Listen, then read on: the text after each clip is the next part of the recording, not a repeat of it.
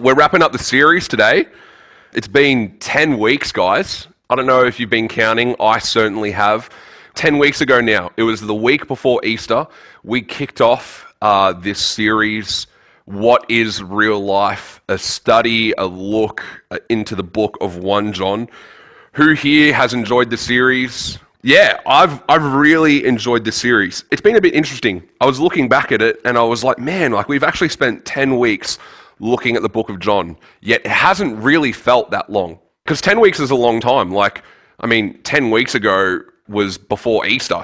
I wasn't even married 10 weeks ago, and now I'm married. So to me, it's long, but it doesn't feel long.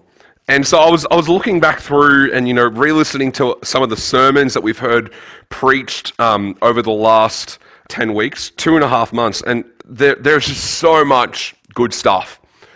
There is so much good stuff that we've had shared with us, that we've read, that we've studied, that we've learned, that we've talked about. I've just been super encouraged by this book, by the words, by the wisdom. It's been challenging, really challenging in some areas. And today I just want to talk about stewarding, stewardship.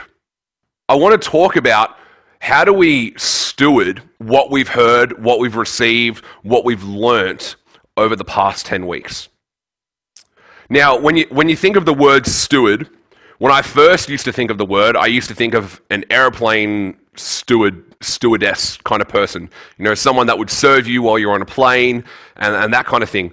But there's actually, I think the word steward is actually a really significant word, and it's mentioned a couple of times in the Bible. It's really significant, and basically what the word means, to sum it up, it means to be entrusted to take care of a house, or to be entrusted to take care of something. That's what the word steward means, to be trusted to take care of something. And so I want to look at kind of recapping what we've learnt, and then talk about how can we steward this moving forward. And we're going to look at an example in the Old Testament of a story where someone didn't steward something greatly or correctly, and something bad happened.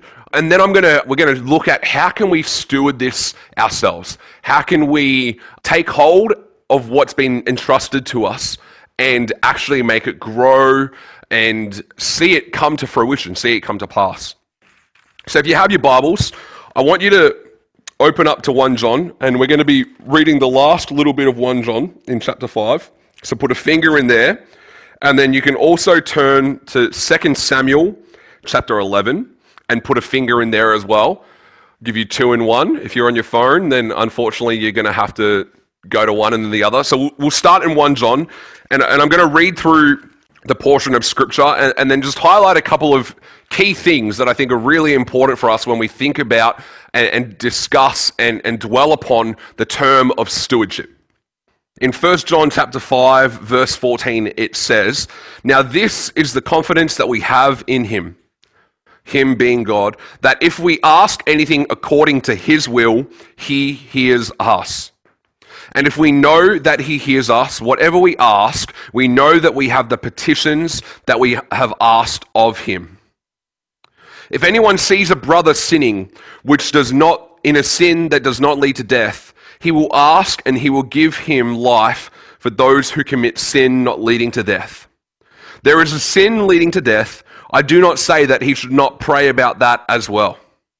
All unrighteousness is sin, and there is sin not leading to death.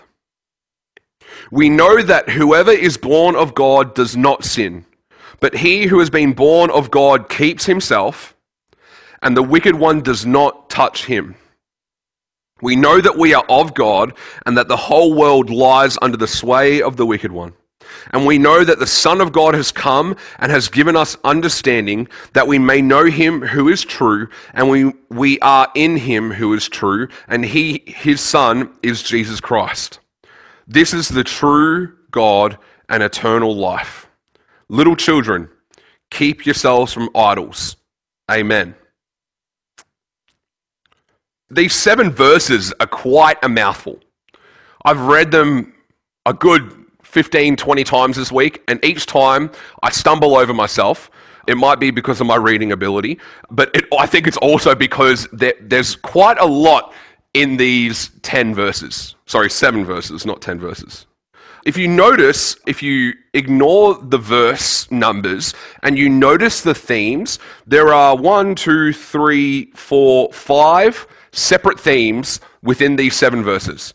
The first theme is in verse 14 and 15, and it's talking about us having confidence in God's will for our lives, knowing that if we ask something that is in his will, we know because we have confidence in him. The next 2 verses are talking about sin and praying for those around us who may be living in unrighteousness. And then the next 2 verses are talking about whoever's been born of God, knowing that we are of God, knowing that when we are of God, that there is no unrighteousness. And then it goes on to talk about the Son of God and how he has come to give us understanding. And then it finishes with 1 verse at the end saying, "Little children, keep yourselves from idols." Amen. I think these 5 different themes, segments, when you put them together, they all point towards how can we steward that which the Lord has said?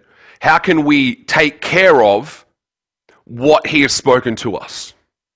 And now the writer is obviously saying these in the context of the message that has been delivered in the previous 4 chapters. For us, it is the same. We've looked over the last 10 weeks, as I said before, we've gone through this sermon series, and there's been so much content, there's been so much that we've learned, so much that we've heard, so much that we've been challenged in. And so I want to just revisit a couple of things from each of those weeks, and just to serve as a reminder, because so often in our lives we're consuming so much stuff, and some things can come in one ear and go out the other ear. And that shouldn't be happening with God's word. So let's revisit a couple of little things that, I believe have been significant as we've gone through this series. We started off hearing about the difference between union and fellowship, and how union is something that is established. God sent Jesus to die on the cross, and Christ died and paid for our sins and forever established union between us and the Father. And then we looked at how fellowship is conditional to our choice. That by our choice to commune with God, by our choice to involve him in our lives, by our choice to, spend time with him, read his word, learn about him, that is us fellowshipping with him. We've learnt multiple times now in different ways about love. If you were to generalize the book of 1 John, the main theme that people would probably pull out is love. We've learned about how God loves us. We've learned how he first loved us, and then that's how we love the world. We've learned about agape love. We've learned about the different types of love and how they affect us and involved in our lives. A couple of weeks ago, we learned from 3 amazing experts on love, thanks to Katie, Lockie, and Ruben. That was phenomenal hearing you guys explain love. We learned from 3 experts about how love is different to every single person. And sometimes, love as a theme or a topic can be quite complicated. And so we learned we boiled love down to the phrase which Matt shared, which is love is championing the possibilities in those around us. Love is championing the possibilities in those around us. There are so many little things that we've learned throughout this series. And if we're not careful, they can come in one ear and go out the other. When we think about stewardship, I was thinking this morning, I was talking to Lisa this morning about, what does stewardship look like in life? And I was asking her, have you seen me steward something practically in life? Because I love taking a topic and finding a practical outworking of it. And I was like, babe, surely there's something practical that I've stewarded. And we couldn't think of anything. I'm sure I have practically stewarded things, but I couldn't think of anything in the moment. But whilst she was sharing and talking, I thought of something. And it came to mind, and it's not about me, but it's about her. And so I'm going to share it. It's actually a really beautiful example of stewarding something. Lisa loves plants. Oh my Lord, Lisa loves plants. When I say Lisa loves plants, that is I'm saying it really loudly and exaggerating, times that by 100 million thousand, and that's the amount that Lisa loves plants. It's kind of annoying how much she loves plants. We have in our family room dining area, there's literally like 12 plants, maybe, in our dining area alone.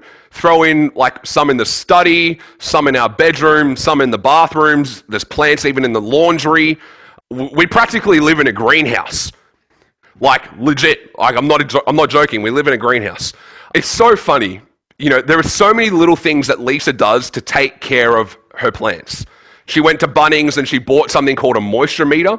And basically you stick it into the soil and it like measures how much water is in the soil and, you know, how much more water the soil may need, or if it's too wet or it's too dry. You know, she goes to Bunnings and she buys potting mix, you know, like all organic cactus potting mix, because apparently it's good for the plants. And, you know, she buys really good shearers to cut them, and, you know, she waters her plants and she puts like milk on her plants because apparently that does something for your plants. And she puts cinnamon on the soil to stop bugs coming in. The list is literally endless with what Lisa does with her plants. Every day when I wake up, my first job in the morning is to go down to our living room and I have to open every single one of our blinds. Because Lisa wants the optimum amount of time for her plants to get sun. So I go down and open up our blinds. Like every day, there are endless tasks and things that she does to take care of her plants. Nathan, why are you sharing about Lisa's plants? Well, I think if you can start to see, Lisa deeply cares about her plants, and so she stewards what she's bought. She has entrusted herself to take care of a full greenhouse, and she does that diligently every single day. Checking all of her plants every single day, ensuring that they're healthy, ensuring that they're growing.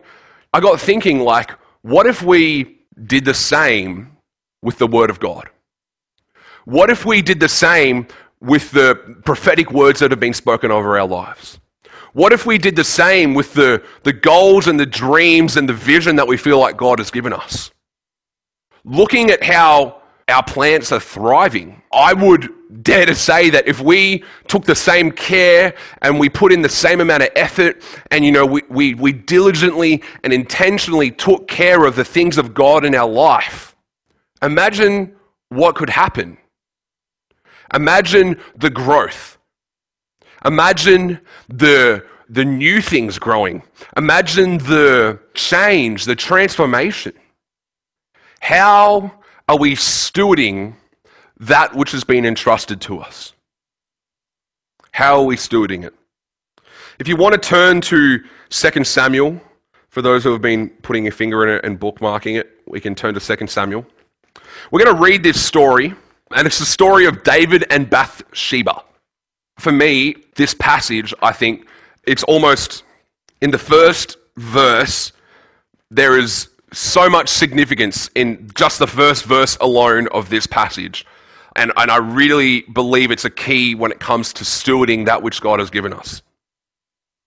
So we're in chapter 11 of 2 Samuel. Pay attention, because it's literally the first verse where the nugget of wisdom is.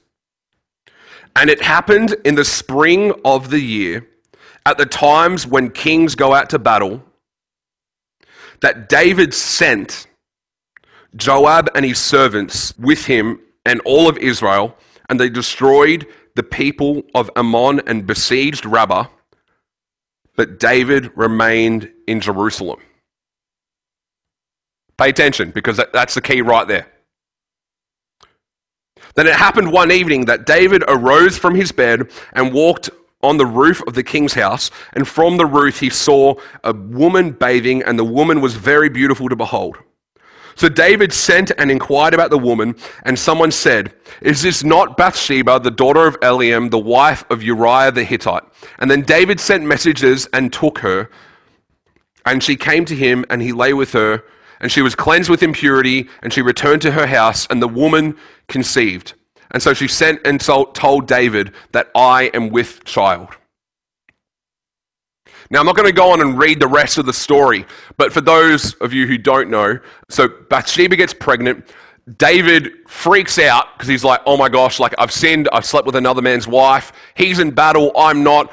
And so David brings Uriah back to Jerusalem, and he tries to get Uriah a couple of times to go to his wife's house and to lay with his wife so that David can hide the pregnancy.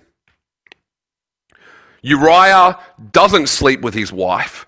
And in the end, David then decides to send him back to battle. He tells the commander, Joab, put Uriah in the most dangerous place, like put him in a place where surely he won't live. And Uriah ends up being killed in battle. David and Bathsheba end up getting married, and the Lord's displeased. That's the full story. But the significance is here in verse 1, and I'm going to read it again. It happened in the spring of the year, at the time when the kings go out to battle, that David sent Joab and his servants with him and all of Israel, and they destroyed the people of Ammon and besieged Rabbah, but David remained at Jerusalem. David remained in Jerusalem. David remained in Jerusalem during the time when kings went out to battle. David was entrusted by God and by the people of Israel to be their leader. And the time when David was called to steward or to complete his responsibility of going out to battle, he chose to stay in Jerusalem. And look what happened because of his choice. I think this verse is super significant for us to understand and to be aware of when we think about stewarding that which has been entrusted to us. David was entrusted everything, and one choice put him in a position where he was vulnerable to a whole lot of other bad choices. And now I'm not going to suggest that by us making choices that aren't stewarding what God has entrusted to us are going to lead to really bad things happening like that. I'm not saying that at all. What I'm suggesting and what I'm encouraging is that we notice where David fell short and we don't make the same mistake that David did. That we notice where he fell short, that we notice that he chose to not steward what was entrusted to him, that we notice that it inspires us to actually go on and do the opposite of what he did. You see, because there are a lot of, as I said, and as we've experienced, there are a lot of things that we've learnt in this series. There are a lot of things that we may have heard from God in this series. Maybe you've heard from God like direction and vision like you've never heard before over the last couple of weeks. You know, maybe there was a prophetic word like 5 years ago that God spoke to you, and maybe it's only starting to come past. You know, maybe, I don't know what the Lord has entrusted you with, but I do know that there will be something for every one of us. I want to see us be a people that are good stewards of that which has been entrusted to us. That we are a people that when we hear the will of God, we live it out. That we are a people that when we know we are sons and daughters, that we know we are of God, that we live believing that. That we are a people who know that Jesus died and rose again and overcame, which has given us victory. That we actually live believing that. Stewarding isn't easy. Sometimes you don't want to do the things that you know you have to do. Sometimes it's easier to lay it aside. Sometimes it's easier to choose to not do that. But the cost and the possibilities that could come because of that decision, we don't really want to go down that road. I remember a few years ago, I received a prophetic word. I was at a church, and this is the only time it's ever happened to me. the minister at that church, he was on stage and he was like, oh, I believe I have a few prophetic words for some people. And he said, like, is there a Nathan in the room? Just from stage. He was like, there's a Nathan in here. Where are you? Like, where's this Nathan? Stand up. And I was like, holy moly, like, he's just called me out in a room, like, filled with a few hundred people. Like, what the heck? Like, I'll stand up. And so I stood up and he shared this word. Now, in the moment, I couldn't really tell you what he said. I was like still in shock from the fact that he called me out and called out my name and then proceeded to prophesy over me in front of like a couple of hundred people. I was like, what the heck? Like, what's happening to me? You know? And so in that moment, I didn't really hear the word nor understand the word. But what I did do was I recorded it on my phone. And so when I got home, I listened to the recording, I re-listened to the recording, I re-listened to the recording, and there was a whole bunch of stuff in there that was just like ridiculously accurate. This was before I went to the States to BSSM, and he actually prophesied over me saying like, you're coming into a time, it's going to be like a few months ahead where you're going to go and study. And this guy, literally never met him before in my life. He said like, you're going to go and study, and it's going to be like God's removing you from where you're at and he's placing you in somewhere different, and it's going to be like this pasture. It's going to change your life. Like a whole bunch of stuff. And I was like, this guy's literally like reading my mail. He knows this about me. And I didn't pick that up in the moment, but when I went home and I listened to it, I was like, what the heck? Like, God, like, I can't believe you spoke so specifically to me. Wow, like, you know, and it really ministered to my heart. I made a choice in that moment to take it one step further. I typed up the word that I received, the recording. I typed it up and I printed it out so that I had a physical copy of it as well. And over the next few months when, you know, times would get hard, and at that point in time, I was working at the chicken factory, and a lot of you remember me when I was working at the chicken factory. I hated working at that silly chicken factory. It was not fun at all. Everyone's laughing here. It was literally like one of the most trying times of my life, you know, getting up at 4 a.m. every day to go feed thousands of chickens to collect eggs and get scratched and pooped on and all that kind of stuff. I hated that job. And, you know, there were some days where I was just like, oh God, like I can't do this today. Like to the point where I was like, I couldn't even pray for more strength because I was just done. But that job allowed me to save enough money to be able to go over to America to study. And so I would pull out that word and I would read that word sometimes, you know, once every couple of weeks, or, you know, on a day where it was really tough. And I would read that word and I would let the words that he spoke, seeing the future that was coming, you know, the things that God had planned for me, you know, the truth about who God was revealing himself to me. I tell you, if I didn't have that word, I don't know if I could have finished working at that job to the extent that I did and saved the money that I was able to save and therefore get to America. I really don't know. I could speculate, but I was real close to quitting, like really, really close to quitting. But I took the word of God, I made it applicable, and I stewarded it. It wasn't always easy, and sometimes it required me to be playing, you know, driving 50 minutes to work, playing at 4 a.m. in the morning, playing the word as I'm driving in the car, because I needed the strength for the day.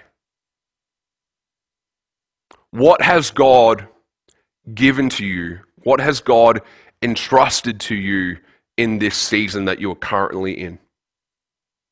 Just think about that for a second. What have you received? What have you heard? What have you learnt that is from God that he has entrusted to you in this season? And how are you going to steward it? How are you going to steward it? Because I can guarantee that God has all given you something. That there'll be something on your mind, whether it be super practical, or, you know, maybe this really large prophetic word that you've been holding on to for ages, like whatever it may be. But what is currently entrusted into your hands, that the Lord has asked you to take care of in this season? And how can you begin or maybe continue to take care of it? Just in closing, I just want to take the themes that are in 1 John chapter 5.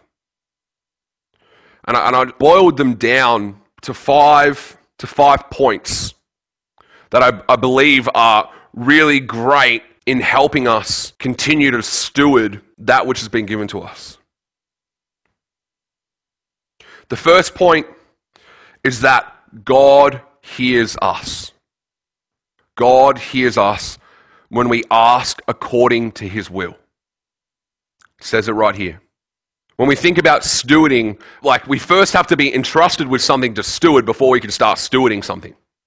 And so I want to encourage you that in your times of prayer, in your times of reading the word, that you would know and believe that God speaks, but that he also hears, that he hears your prayers.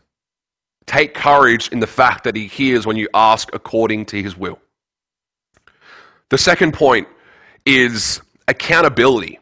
When it's talking about us praying for God to give life to those who commit sin, I think of accountability. As I mentioned before with the flower, like with Lisa's plants, now she doesn't give me a lot of responsibility in terms of taking care of her plants, because I probably couldn't do it. But I'm responsible to wake up in the morning and to open the blinds. I'm a big boy. Look at me, I'm opening the blinds every morning. It's a simple task, but it's a significant task because, Lisa won't wake up till 11 a.m. in the morning. I'm joking, she doesn't wake up at 11 a.m. She wakes up at about 8:30. But, that's a whole hour and a half of sunlight that hasn't been on the plants. And so I'm entrusted, I'm held accountable, every morning. Babe, did you open the blinds? Babe, did you open the blinds? Nathan, did you open the blinds? Every morning I'm held accountable to the thing that I've been entrusted to. And so I think it's significant that when we're working at stewarding the things that have been entrusted to us, that we involve people in it, that we bring in people, that we entrust the people around us to hold us accountable to the things that we've been entrusted with. That's key number 2. Key number 3 is knowing who we are in God. Who we are in God. Knowing that we are his sons and daughters. It says here that in verse 18, but he who has been born of God keeps himself. He keeps himself. We have to know, we have to believe that which we are called, which is sons and daughters of God. And we have to keep ourselves in that truth. No matter what our feelings may say, no matter what our exterior circumstances are dictating, we have to hold ourselves, we have to keep ourselves in the truth. Hold on to the truth. That's key number 3. Key number 4 is that we have been given understanding. It says that those who are in him, who is true, is in Jesus Christ. We know that the Son of God has come and has given us understanding. Pray for wisdom. I can't help but think what would have happened if David, in his moment of weakness, in his moment where he chose, had stopped and prayed for wisdom from God. For God to lead him. And the key to remember is to lead him and ask of God according to his will. As it says in verse 14. See how these are all tying together. And the final one, and I'm going to finish on this, is little children, keep yourselves from idols. We need to keep Jesus the main thing. We have to keep Jesus at the center. Because there's no point stewarding something if it doesn't lead us back to him. If it doesn't bring us closer to him, if it doesn't encourage us to learn more about him. 5 keys to help us steward that which has been entrusted to us. I'm just believing, and I believe that there are significant things that have been spoken to you, whether it be through other people or directly from God in this season. I believe there are really significant things that the Lord has laid on people's hearts, that the Lord has commissioned you in, that the Lord has inspired you in. And as a body, we need to be a people that steward that which has been entrusted to us. If you want to close your eyes and bow your heads, I just want to pray. Father, Lord, I just ask that you would give us the ability to be good stewards. Lord, that you would give us wisdom. God, that we would be people that know, hear, and trust your voice. God, that we would be people that hold each other accountable.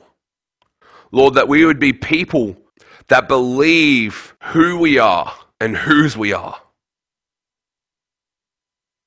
And God, that we would be people that keep Jesus, your Son, the victorious one, at the center of our lives. God, that we would be people that don't just say, but people that do. God, that we would be people of action. Father, would you give us the strength? Would you give us the courage? Would you increase our faith to continue to have confidence that you are who you say you are, and that in turn we are who you say we are, and that the words you have spoken will come to pass. We pray this in your name. Amen. You know, we had this question from the sermon series, what is real life? That was the thing that encompassed our whole sermon series, what is real life? And real life is everything that we've talked about in the last 10 weeks. Real life is everything that I've shared about today. And I want to encourage you that to take these words, go back and listen to the podcasts from the last 10 weeks, and to take it and make it a part of our lives. Because that's the whole point of this. You know, what we've shared and what's been shared is just words. They may be God's words, they're some with our words, but they're just words. And unless we pick them up and we implement them and we implant them into our lives, they just stay as words. So I just want to encourage you with that, just to pick them up and to let's get into real life as the Bible describes real life.